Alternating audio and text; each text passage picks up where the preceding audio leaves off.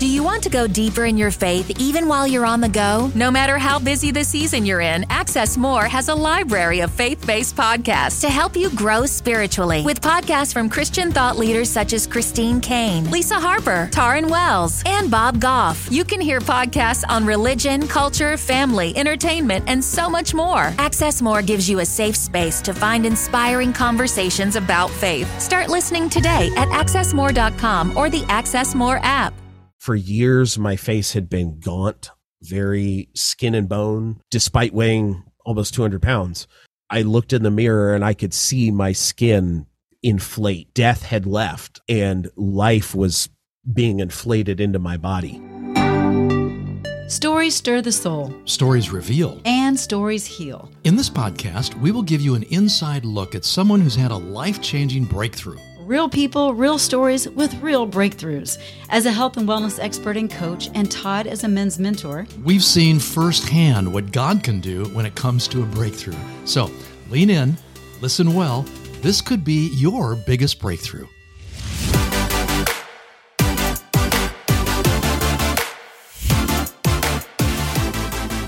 Hey, welcome to Your Biggest Breakthrough. I'm your host, Wendy Pett. I'm Todd Isberner. Yes, and this podcast is part of the Spark Media Network and can now be found on the Edify app, so check that out. That's pretty cool. Yeah, it is. So, Wendy, based on how we've gotten to know our guest here, I've got a question to ask you. Okay. Because we're going to get into some interesting things that I think we're all going to relate to. Mm-hmm. But when you were little, just a little girl, growing up, yes. Little towhead. I was a little towhead. You were a little towhead. Mm-hmm. What is a towhead? You know what a towhead is? No. Oh, like really like white blonde hair? You're still a towhead. Well, not really. I have to get some help. So knowing what you know today, as you were growing up, would you want to go back to when you were a little girl, knowing what you know today, and let your parents raise you over again? Because maybe you'd pay closer attention. That's actually a good question. It's a great question because I got thinking about that in light of what Joff and us are going to talk about today. Yeah. And I thought to myself, man, what I know today, if I could go back and pay attention to my dad and mom growing up. Yeah, I think it'd be it could have been a grander outcome. Experience. Yeah. So we're going to find out what the experience has been like for our guest. And he's got a very interesting story about his progression in his faith. Yeah. And some of it, how it relates to his parents as well. So. Yeah, so good. Well, yeah, so Joff grew up in a Christian household with a father working with Christ-based nonprofit ministries year-round. And despite this, they were never religious as a family. After a decade of struggle, culminating in a spiritual battle for his soul, Joff found hope and strength in Jesus. So what followed was a 15-year battle between what is right and what is easy. Because that is so relatable, man. Yep. So running a record label, artist management, co-producing independent metal bands, transitioning to podcast production, Christian broadcasting, graphic design, website design, digital publishing, as well as a failed marriage. And fighting to keep his second, Joff been through the ringer. Yes, he has. And as he approaches 40, with 3... Wait, what? Yeah, he doesn't look it. He's 40, just a punk. With 3 beautiful daughters and a God-fearing wife and a cat. Joff spends his time using his creative skills and talents helping Christian ministries approach and surpass the next level to reach their communities for the kingdom of God, much like his father before him. Oh, man, these guys are awesome. They're just creative geniuses. So, yes. Joff, hey, welcome. Welcome to your biggest breakthrough. Come on in, brother. Hey, thank you, guys. Thank you. You know, and the nice thing about Joff is he's so huggable. He is huggable. He's a sincere hugger back. And he's got a good radio voice. Yes, he does. My daughter would agree with the huggable statement. Cute. I've never hugged myself, so I don't know how huggable I am. Well, you should hug yourself every now and then. Don't. And if you do, just please don't record it and put it on TikTok, okay? Please just don't. So I just have to give a little disclosure here. I know Joff relatively well. Mm-hmm. I'm getting to know him a lot better, especially after this interview. But I've known his dad, Dave, and his mom, Monique, for quite a few years. And I mean, you're just from good stock, man. Thank you. You know, you just really are. I have such great respect for your dad, who is, in my mind, still close. to me, but I think still the best fundraiser ever. Works Would with you say close to you? Yeah, next close to you. He's worked with Christian radio stations and many other ministries for many years. A great communicator and just a man who's about as authentic and real as they get. So, and what I love is that you and your dad have got that kind of a relationship going. Like there's no phony baloney stuff. You got great respect for each other. Yeah. Growing up, my dad was always my best friend. He traveled with you for so many years. And when he was home, man, that was it. Like it was dad time. And we did everything together, movies and, chicken tender dates on Fridays and, that kind of thing. He's always been my best friend. And as we grew older together, that relationship deepened in ways that I never expected, because you always hear as you grow older, they become less a parent and more a friend, and a confidant and, kind of a mentor in some ways. And I never expected that relationship to get as deep as it has become. Yeah, wow. And, so I'm blessed. I'm very blessed. You really are. So how this kind of got going for me is that we were at a conference recently here, and I had a chance to just sit with Joff and Dave for a little bit, and Joff, you were just so sincere in giving your dad honor in front of me, and you were telling me just what you touched on just now, what an incredible impact that he had on you growing up, because he took the time, and because he modeled for you some things that you're living out today.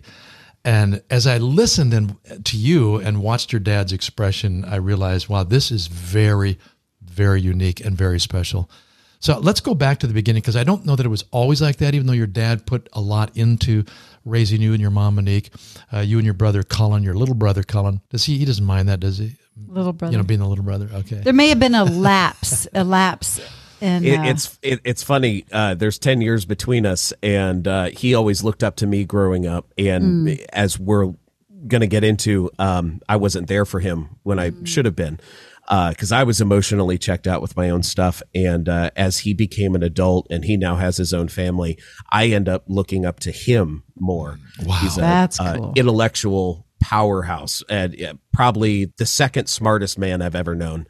Wow. And as a parent and as a father, I mean, I can't relate. He's got a son. I've got 3 girls, but I look up to him a lot, so it's interesting how that relationship has changed and grown. That too. really is. That really is. So, Joff, one of the reasons we really want to have you on is I believe that there's someone listening today that is maybe not even in that great relationship with their children and have this desire to figure out how can I make that better. But maybe just like you and your dad have had a great relationship, but all of a sudden free will comes into play, right? Yeah. And the child begins to make their own way, and it's not really how you were guiding them and directing them. So I know Dave had a lot of grace and just love throughout a lot of grace and a lot of love through your journey. So let's just talk about that journey and when things started to kind of shift, because you guys were so tight and you were on the right path, and then you kind of got off. Childhood, it was interesting. I grew up going to Christian schools my whole life, and almost from the very beginning, I was, the quintessential nerdy kid that got picked on, right? I was smart. I was reading literature far beyond my grade levels, high school level literature in like 4th grade. And, the other kids, they were jocks, they were athletic and stuff. And, it was the 90s, They didn't know how to relate to you. Yeah, exactly. And what's funny, Joff, I just got to stop for a second, because back then, isn't that many years ago, but because you're almost 40, but nerdiness was not celebrated. Being smart was not celebrated. Not like it is now. It's so cool. It's shifting now, isn't it? So that's kind of cool. You just missed it by a few years. It's annoying, because it's like I go to like Hot Topic to buy my jeans. Yes, I'm almost 40. I still buy skinny jeans, and I go in there and I see all these kids buying like comic book character T-shirts, and I just think to myself, man, 25 years ago, I would have gotten my butt kicked for that. Like if I showed up to school in a Spider-Man shirt, like I was getting face first in the toilet for a swirly, and, kids are like all into that now, and it's crazy. how times have changed. But they weren't then, and that's what you were growing bullied. up with. You were growing up being, in a sense, I guess, kind of Bullied. bullied or ignored or maybe marginalized. What was that like? How did you handle that? I didn't handle it very well. I just kind of I retreated into a shell, and if you listen to my mom and dad talk about what I was like when I was little, I was always very introverted, very quiet. I never talked about what bothered me. Prime example, and this is something that I always remember, and I actually use this as an example to my wife when I was trying to explain why I don't talk about feelings and stuff. When I was younger, when The Lion King came out, went to go see it in the movie theater, and the scene where Mufasa dies was very traumatic and impactful on me. And I was very quiet afterwards. And the lady that I went to go see it with, she was a close friend of the family. She took me and her daughter, took me home and explained that to my mom. My mom tried to coax it out of me. And finally she was like, why don't you go write or draw me a picture? And I made like a whole pop-up book of the movie. Wow. And I pointed it out, and it helped me kind of get that feeling out, that process emotional pain that I felt, processing it. And really what it came down to was I was afraid to lose my dad. And my dad was traveling at the time, sometimes. And I, for years, even now, still now, have occasional dreams about him in a car crash or a plane accident or something, God forbid, knock on what's available, it doesn't happen. And that creativity, that spark, that encouragement kind of helped me process those feelings. And I didn't process the feelings of the pain that I felt from, the bullying and the being picked on very well until that moment. And after then, I started a creative journey that has carried me all the way up to now. Okay, and this is so good because so many times, no matter whether you're a parent or a friend or a sibling or a coworker, a lot of times we try to get people to be like us and express their emotions or their feelings like we want them to, right? Yeah, everybody processes it differently. I love what your mother did. Yeah, though. Brilliant. She found a creative way for you to go express differently than what she would express, right? And what a lesson for parents and what a lesson for young people too, to find the way to express themselves. Yeah, because I know your mom. She would just talk it out. Yeah.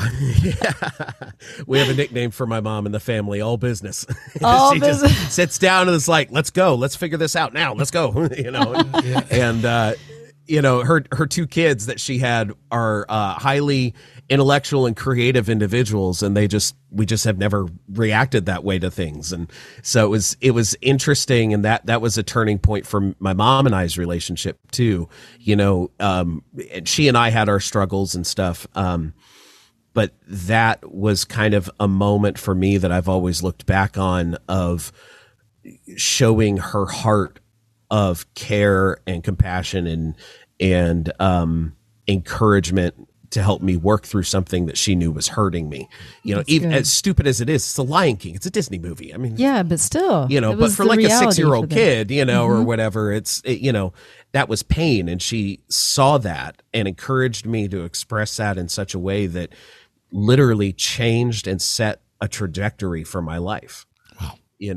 So as you were able to process this pain that you were having, it didn't mean that you didn't have pain beyond that, because you went into a stage in your journey of growing up that people around you, unfortunately, it induced a lot of pain. So can we talk through that stage and how you kind of got not necessarily lured into it, maybe lured into it, or maybe retreated to that certain space where, how do I say it? It wasn't very healthy. It wasn't very healthy. Spiritual exactly. darkness. Yeah, there you go. Just put it out there.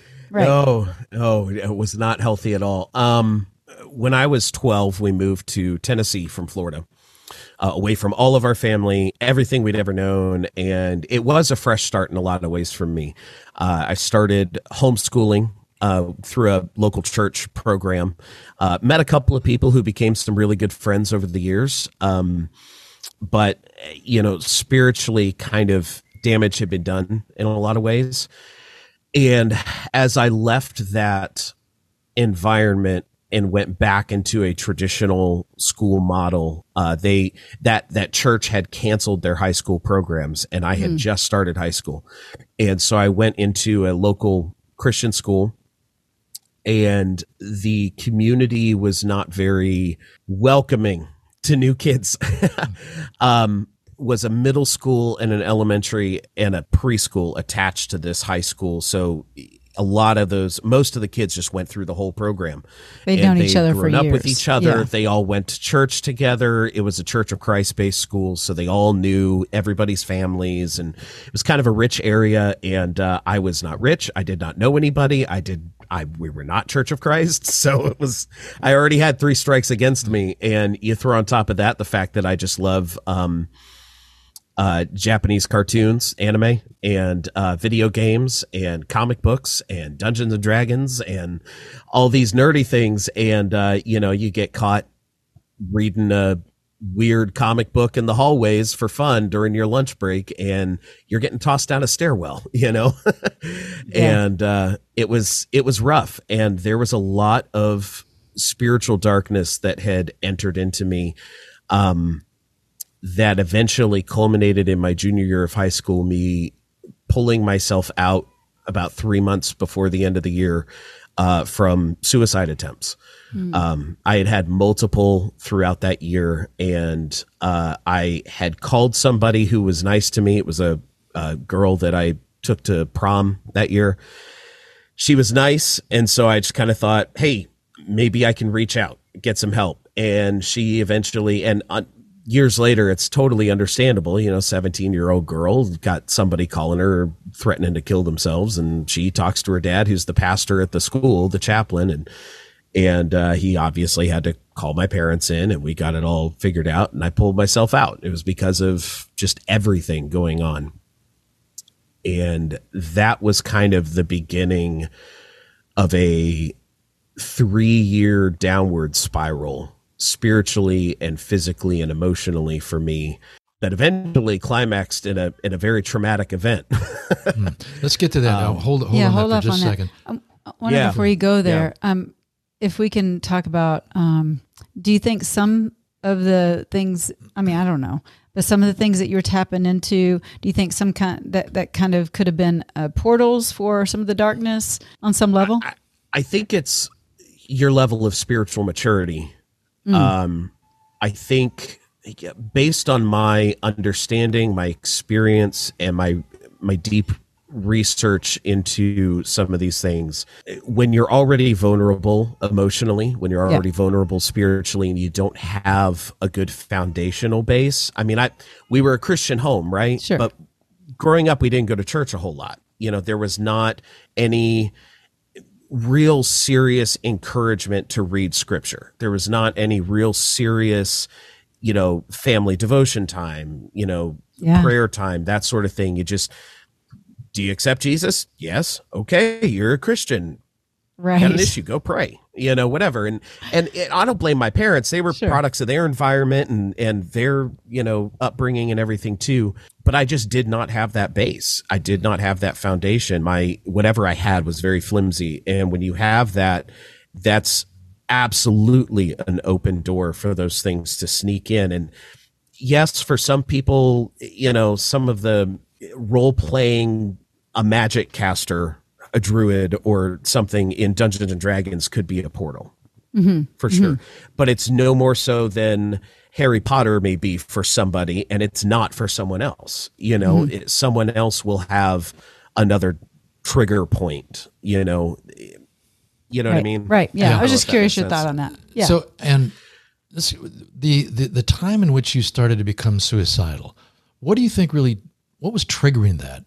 Did you just? I just wanted the pain to end. I just was done. I was over it. I couldn't handle it anymore. Yeah.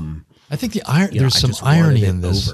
There's some irony in this, and it's always hard to face. But you're in a Christian environment with students who are Christians for the most part, and it's just always sad when whatever age it is, that within that environment, we don't find it to be a place of safety and security. Right. That we can still feel. And kids can be so cruel to one another anyway. Yeah. So the labels sometimes really just don't count for a whole lot.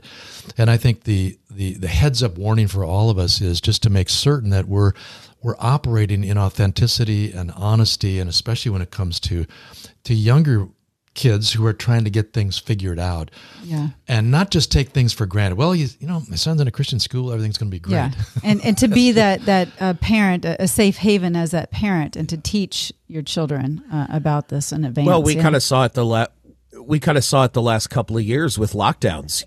I was reading a story the other day how the workforce is just kind of as a whole is freaking out because of this, what they're calling the great resignation of women from the workforce. And I sit there and I think to myself, why are you all freaking out? These women got home with their kids and realized their kids needed them. Yes, they needed a mother. Jeff. They needed a father. They needed that parental influence. Good. And they understood finally how wrong it was to send their kids to this building and let someone else deal with them for 8 hours a day. They realized their kids are a joy, that they're a blessing, whether they're Christian or not. They realize their kids are a blessing, not a blight. Yeah. And That's good. Unfortunately, it happened way too late, I think. I mean, because there were how many millions of kids like me out there, both in the Christian and the non-Christian world, the secular world, the mainstream world, that are dealing with the things that I dealt with or have dealt with those things and could have been avoided. Yeah. So, Jeff, had parents not done that. You had this downward spiral after you're out of school for about 3 months, and you said, I think for the next 2 or 3 years, things actually got worse. What happened? What was the progression downwards, and why? I ended up for my senior year going to a local public school, and that actually was both one of the best decisions that we made and the worst. Best in the fact that I finally found people who accepted me for who I was, enjoyed the things I enjoyed. I actually started an anime club, which was cool. Started writing some comic books. I started getting into script writing. I always wanted to be an author. It was the worst in that the people that I was attracted to were just as screwed up and dark as I was. And we fed each other in a cycle of darkness. Toxicity. It was completely toxic. One of our core group actually ended up shooting herself in the head a few months after I graduated. And I tried to reconnect with a lot of them a couple of years ago, and pretty much everybody is either living a life completely full of degeneracy and sinfulness. They have gone one step further and are members of local witch covens and practicing occult magic. And a lot of that was born at that time. I was there when there were multiple. I didn't take part in the rituals, but I was there for multiple attempts at summoning demonic spirits or beings from other realms. Wow. I think that's why I sacrifices. It was awful. Wow. Wow. I think that's immediately why I was like, ooh, do you see these as portals? You know what I mean? And so for you to have escaped this in such a way is a miracle, I must say. Just seeing what all that you were around and the people that have been immersed in the same thing and in that darkness, where they are now and where you are. Wow. Thank you, Jesus. Well, and it's even more of a miracle. My brother started doing some of that ancestry stuff, and we discovered that back in our family lines, we actually have, members of the Rosicrucian order. There's a pirate somewhere down the line, and that guy was pirates were not all Yo-Ho Jolly Roger. They were loony bins, deep into that pagan voodoo stuff, and that stuff lives generationally. Right. Down the line, however many years, and to see how my brother and I have broken out of those generational curses. My mom has my father has broken out of those generational curses. It's pretty amazing. It really is miraculous that we're here. Yeah. So you were swirling around in spiritual darkness without really even knowing it, and then you've got this added influence of friends so it would be somewhat normal for you guys to believe in these things and to pursue those things. But the reality is, Jeff, you know firsthand that there are so many people who have really a hard time getting a grip that there even is an invisible world with these demonic beings. Yeah. So I want you to talk a little bit about that, because there's a reality that you faced and got caught up in. And where did that lead to? A few months after high school was over, I was working, funnily enough, at a Christian ministry. And by day, I was a open professing Christian, raising his hands during worship, yes, Lord, and all that. And by night, I was a depressed, pill-popping, psychotic mess. Wow. And I hit a stressed out situation one day a few months later, and I remember standing in our gravel driveway, and I looked up at the sky, and I put up both middle fingers, and I looked at God, and I said, F you. You have never done anything for me. You have never been there for me. You are the worst father in the history of fathers. And I walked out. The very next day, I woke up with a migraine, and I felt something in my head, and I didn't recognize it for what it was. And it was about a week later that I started hearing voices. And I thought it was just a paranoid schizophrenia or whatever based on the SSRIs I was taking at the time. You know, I was prescribed Ambien because I had a massive insomnia streak for about 2 years. And I started taking more than I should have. I would read like science fiction books and then walk around my room hallucinating. It was awesome. Don't recommend it, but wow, Jeff. And I realized that these voices that I was hearing were demons. I had a demon in my head. I equate it to like a worm. It felt like I could feel it crawling across my brain inside, and it hurt. And we would have conversations all day, all night. We would have discussions. I would wake up or go to bed whenever I did get sleep, seeing a dark shadow figure with red eyes across my room, staring at me, watching me. From that moment that I told God what for in my foolishness, that was the open door that they needed to then come in and destroy the family line or attempt to. About a year and a half of this, and I finally recognized what it was. And I started trying to take steps to get rid of it. You know, I didn't want it anymore. I had started dating this girl that I'd known for a long time, and I didn't want this anymore. I wanted to be a good person, right? And we went to go see this movie called The Exorcism of Emily Rose. I'm a big horror movie fan. Still am. And Exorcism of Emily Rose was made by a Catholic film director. It was based on a true story of a girl who truly felt like she was supposed to subject herself to multiple demonic possessions, and her story was going to lead people to Christ.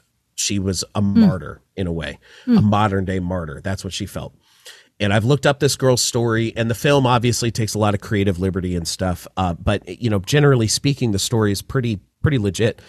And there's a scene in the film where it's kind of a climactic scene with the whole demonic possession thing. The priest commands her in the name of Christ to list off, you know, who's possessing her, because, you know, these demons have names and they covet their names, you know, and she lists them off, and, you know, one by one, all 7 different ones. You know, I am the one that was with Legion. I am the one that was with Cain. I am the one that, you know, so on and so forth. And right before that happened, I was like, nope, let's get out of here. Let's go. I'm done.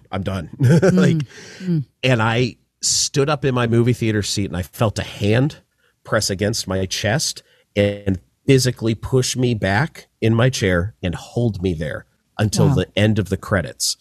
And I came home, and I was honestly freaked out, understandably. My dad tried to get me to talk, and I wouldn't talk. It was like I was 2 years old again. I wouldn't talk. He finally got me to describe the scene, and I'm shaking, and, you know, my voice is all shaky and everything. And I hit that point, and I cannot say the names of these demonic entities that were mentioned in the film.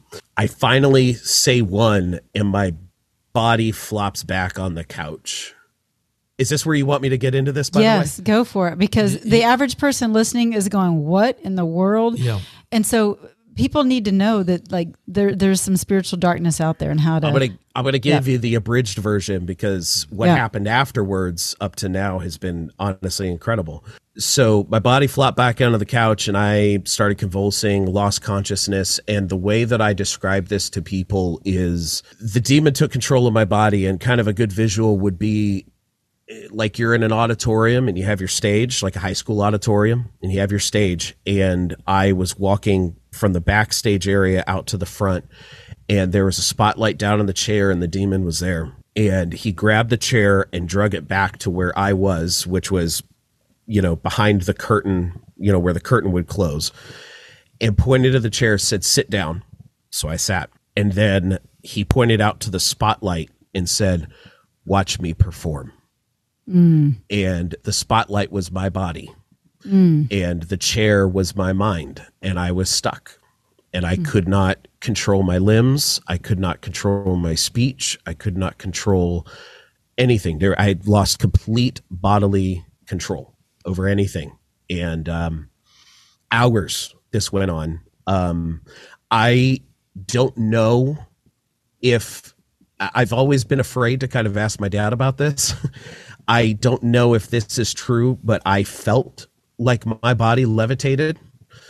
I know for a fact I was flipped over onto my stomach, from my back onto my stomach on the couch, and my limbs, my arms specifically, were pulled back so far that they should have been snapped out of the sockets, but they weren't. And this went on for hours. My dad was the one who spiritually just took up the reins and went for it with that. Wow. What you see in the power of Christ compels you, all that kind of stuff. Full on deliverance. That's what he did. That's what he did. And what's interesting is that it's not like your dad was an experienced exorcist. No. He was full of faith. He was moving, right. He loved his son. He loves Jesus, and he knows the power of Jesus, and he just acted on it. What's funny is that at that time, he was having a crisis of faith. He was having a crisis of not really belief, but belief, I think. And when the chips were down and the moment came up where he was needed, he did what needed to be done.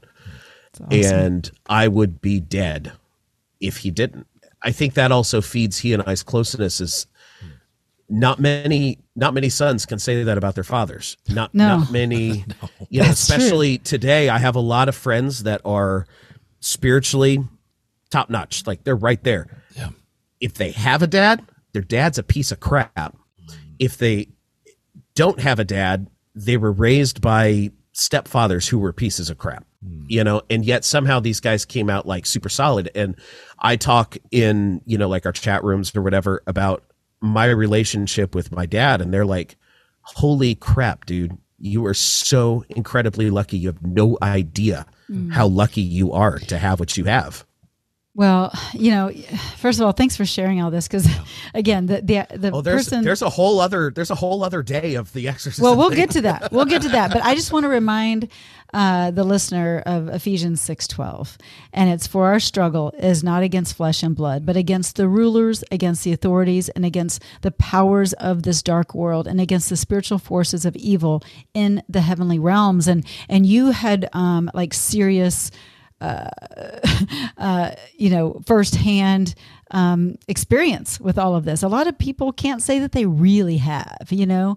But you have. And talk about leveling up in your belief of, like, for your dad to walk out what he knew, even though he didn't have the same belief and faith as he desired. Man, that locked it in, right? Sure enough. Oh yeah. Absolutely. So this is like a 48-hour kind of exorcism, right? Yeah. So a few hours later, the thing relented and left me alone. And, everybody just kind of breathed a sigh of relief, like, "Oh, thank God it's over," kind of thing. And I was still just struggling with fear. Sure. I was terrified. And when you have the blood of Jesus on your side, nothing can touch you. You don't live in a state of fear. You don't live in a spirit of fear. Mm-hmm. And I still was. So I was, I was just terrified it was going to happen again. I was like, I don't want to deal with that. I mean, who does, right? The next day, I was going to go to church and I skipped out because, kind of tired for obvious reasons. Right. And so I go to work and I come home. And my dad has this great idea. It was a great idea that he's going to anoint me with oil and the sign of the cross and pray over me before I go to bed. That didn't work out so well. So the moment he touched his oil-dipped finger to my forehead, it felt like fire. Felt like my skin was being branded, and it was whatever the demon was took control again instantly, and grabbed his hand and reversed the cross on my forehead. So the Petrine cross, the upside down, which is a whole nother conversation. I always thought that was interesting, but and we started all over again. Same thing. Wow. And finally, Dave had enough. He started praying, and I don't exactly remember what he said. He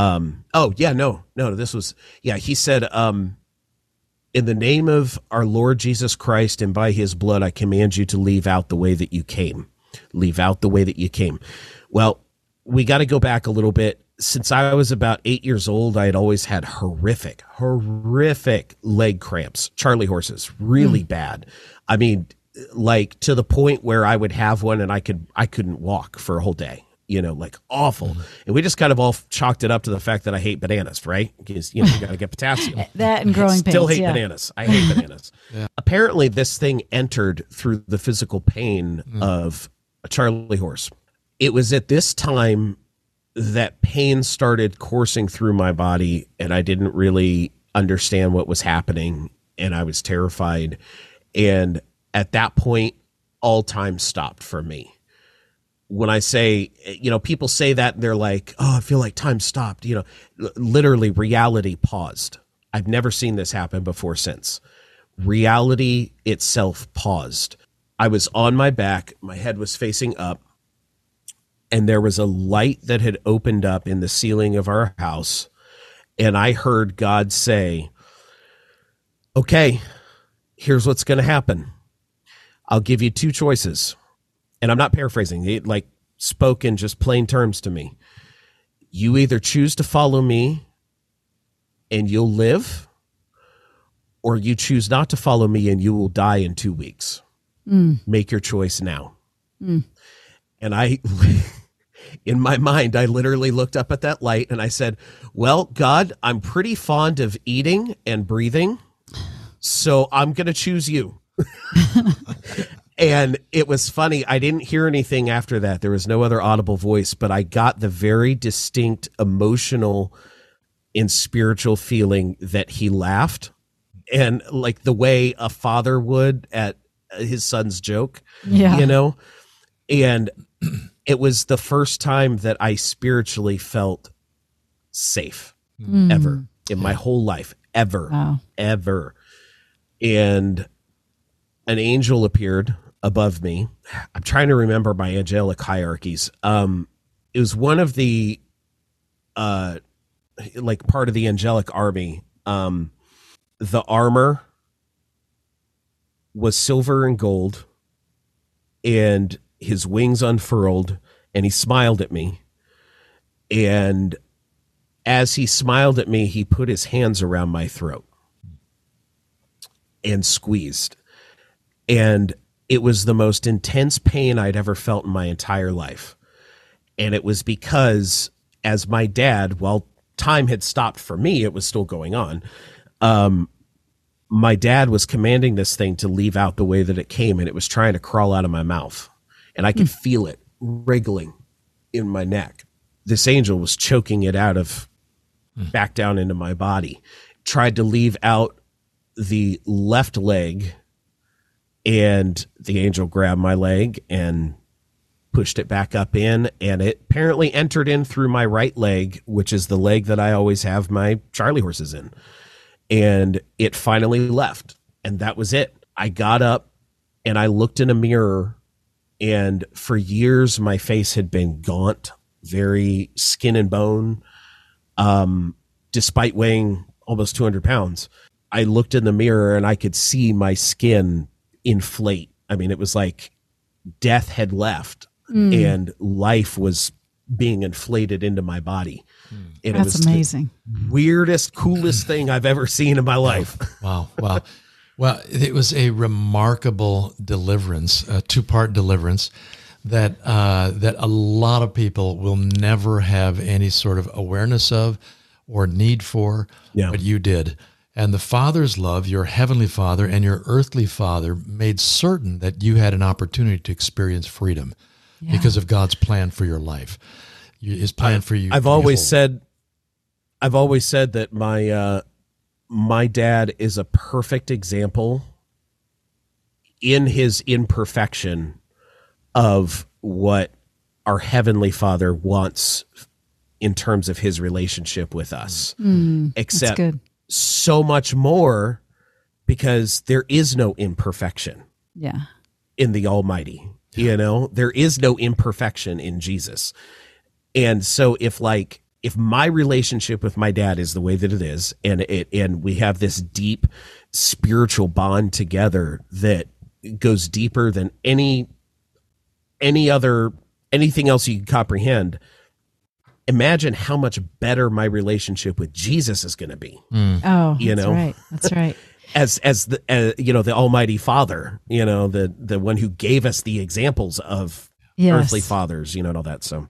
Yeah. Well, I love all this, Jeff, because again, most listeners of our podcast are not even going to be able to fathom this, but God knew that this was how you needed to be reached and to be wooed to Him in such a way. It had to be a big miraculous deliverance and shift, right?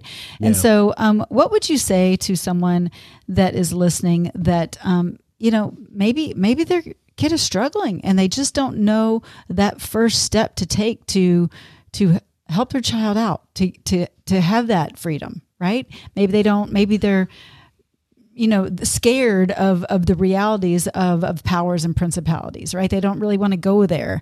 But it is real. You're telling us all about it. There's a couple of things that I could say, and there's a couple of things that people can do if they have kids, or if there's somebody in their life that's struggling, regardless of who it is. There are a few things you can do. Number one, obviously dive into Scripture. Just dive into the Word, pray, and understand that the Holy Bible, I personally prefer the King James Version. I think it's probably the most accurate translation out of all the study that I've done.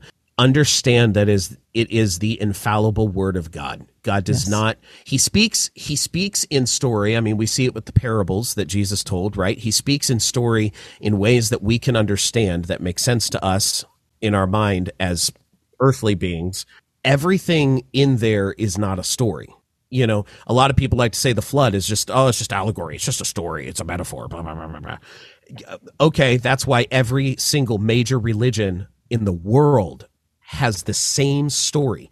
And not only that, scientists with their faulty, crappy carbon dating have proven that there was a cataclysmic worldwide flood at one point.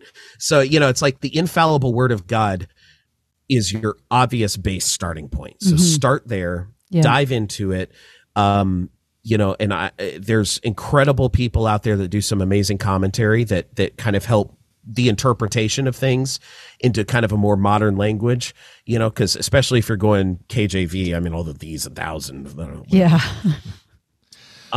Second thing is understand, and speaking strictly as a father to a child kind of situation, understand that it's not your fault.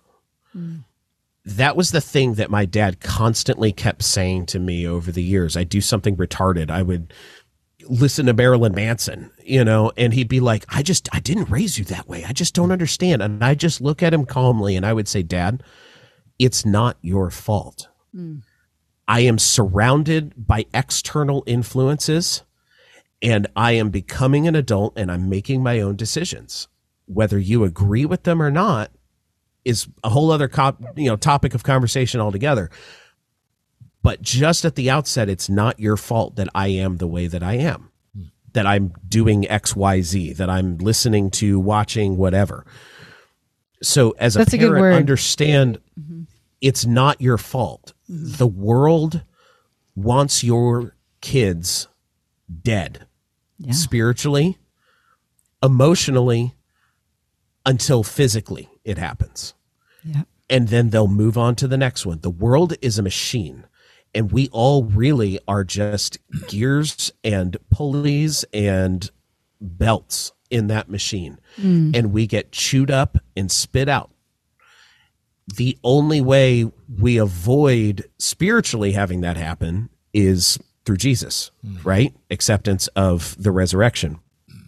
But understand, and I even understand this, I am not anybody special. I am a cog in a machine.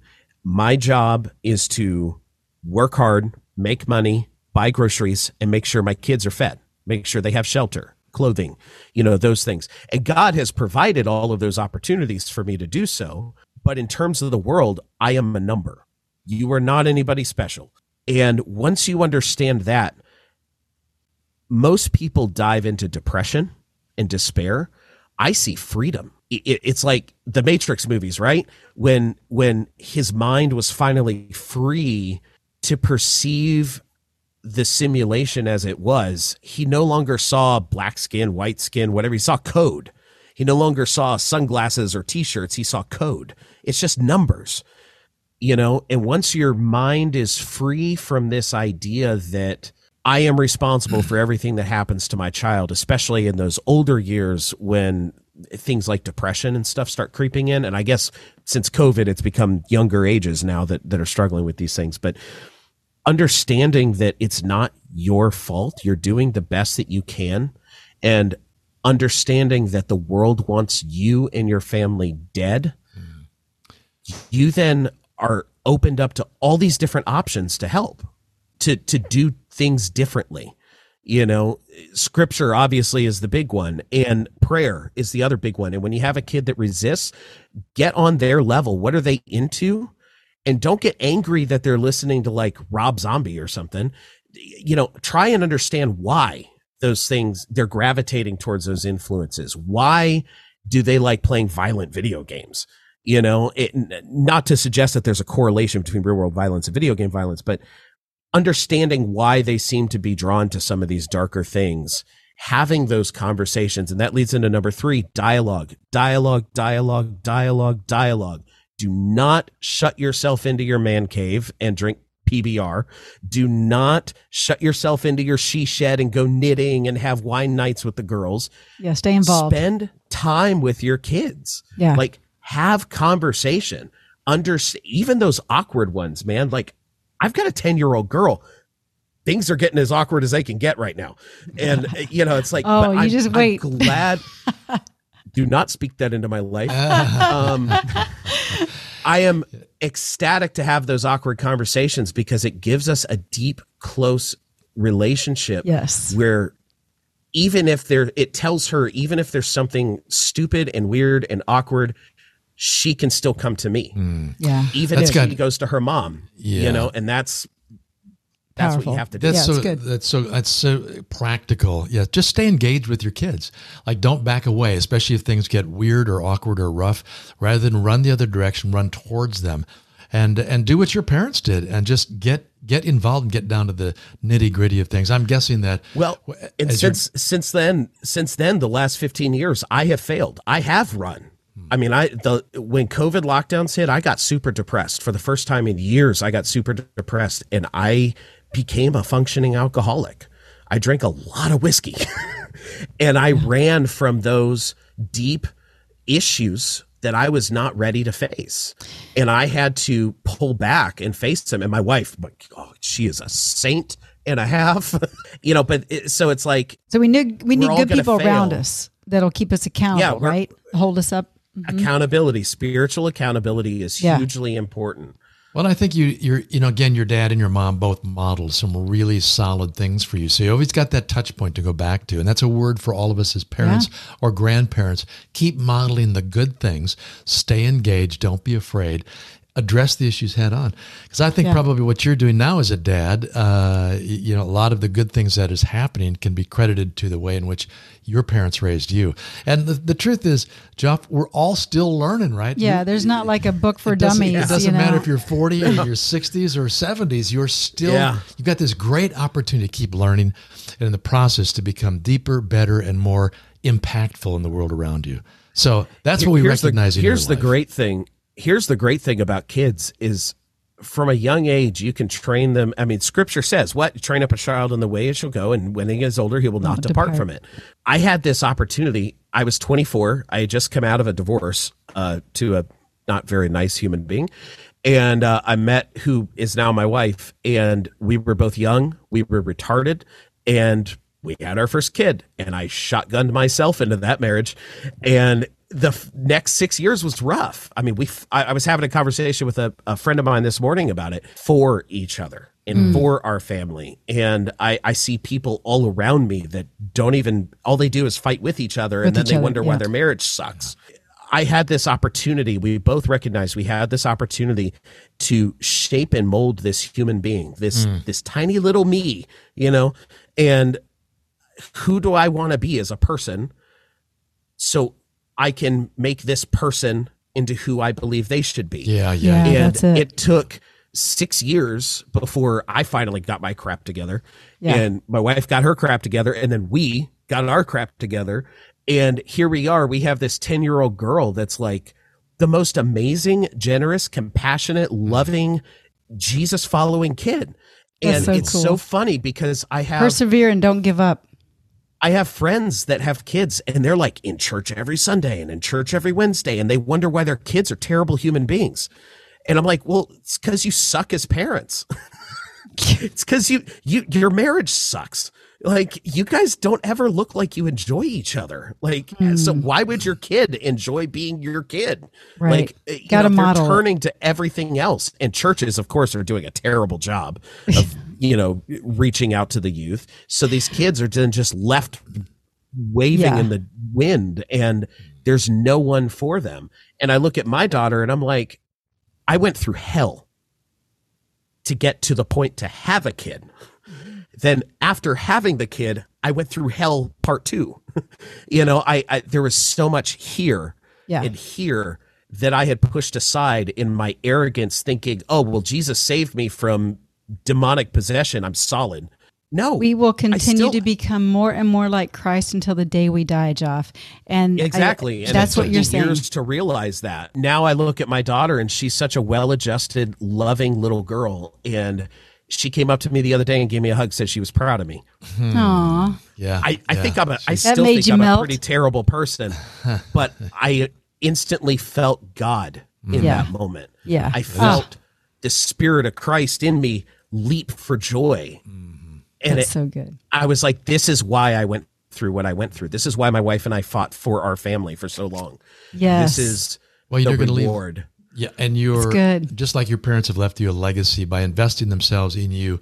Yeah. You're doing that now, you and your wife with your little one, and I think that's we really what's even cooler is that it's my parents' legacy and it's my in-laws' legacy. It's not mine. Yeah. Not just mine. It's my dad's legacy through me into her. And Beautiful. She recognizes how hard her grandfathers work and wants to be a stay-at-home mom when she gets older with a husband like me and her 2 grandfathers who work hard, love God, love her, and build a family like that. That's awesome. Drop the mic, Joff. Drop the mic. That's exactly what we wanted to end this podcast on, is really it's leaving a legacy when you are infused with your children and with your family, and you have God first, and you can lead by example, and you don't depart your children. You're always involved. So thank you so much for sharing your story. It's a big one. One last anecdote. We're helping my in-laws move, and I pulled out a box of old books from one of their garage shelves, and in it, I found 2 Bibles.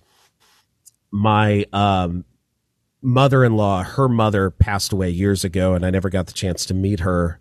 And those Bibles were hers. One was one that she had, and one was one that she had dedicated and left with stuff in the margins and everything for her daughter. And it just, the thing that punched me in the gut was what an incredible legacy to leave. A legacy of Scripture, a legacy built on the foundation of the Word of God. And that was left to her to give to her kids, who, you know, now seeing my wife, who's giving that to her children. Yep. And it's like, that's incredible. That right there is, like, you want to talk about parenting, that's like the big foundational block. Word of God, Scripture, boom. That's Boom. it. And then everything else follows. And Amen. as we Jeff, you're go into amazing. this world that devolves, we need more scripturally based families and people. Thank you. Yeah, man. So very You got much our amen on for that. being on Your Biggest Breakthrough and sharing your story. Yeah. I mean, it's Thank you for having me. Yeah, it's just been a joy, and God redeems, He restores, and you are an overcomer, my friend, and thankful for your dad. So thanks for being on, and we will see you again soon. Love you, my God man. bless Yes, you. absolutely. Yeah. Thank you Take guys care. so much. Thank you. God bless you. God bless you. Wow, what a story, huh? I mean, I don't even know what to say. Like, Well, you're not going to find too many. You're not going to find too many people that you encounter who have experienced what Joff has experienced. no. Maybe Or admit it, Maybe a few even. have skirted around the edges of that. Yeah. But It's not many fascinating. have experienced it to that degree. Yeah. But I love his perspective on things now, as he can look back and as he He's looks ahead. authentic. He understands where the foundation is in the Word of God. Yeah. And relationships with family members. Yeah. And so the biggest thing is leaving that legacy of read God's Word, stay involved with your children, and never give up, persevere. So, all right. Well, we hope that this show blessed you, and we would love to hear your comments and hear from you on social media or even on our site. But again, share this with those that you think would appreciate this episode of Your Biggest Breakthrough. And we'll catch you next time, same place. See you again. Take care. So glad you could join us today, and you'll find a new episode every Tuesday on your favorite podcast platform. And if you've been encouraged by listening or viewing, would you just take a moment and give us a 5-star rating and a quick review? That'd be so awesome. Yeah, and also please share this with your friends and loved ones. If you have comments or questions, or if you're looking for an advertising opportunity, please get in touch with us at yourbiggestbreakthrough.com. Or if you'd like to optimize your health and wellness, you can work directly with Wendy. Go to wendypet.com. Or if you're a guy and you're interested in mentoring and coaching, go to toddisburner.com. We look forward to having you join us on our next episode of Your Biggest Breakthrough.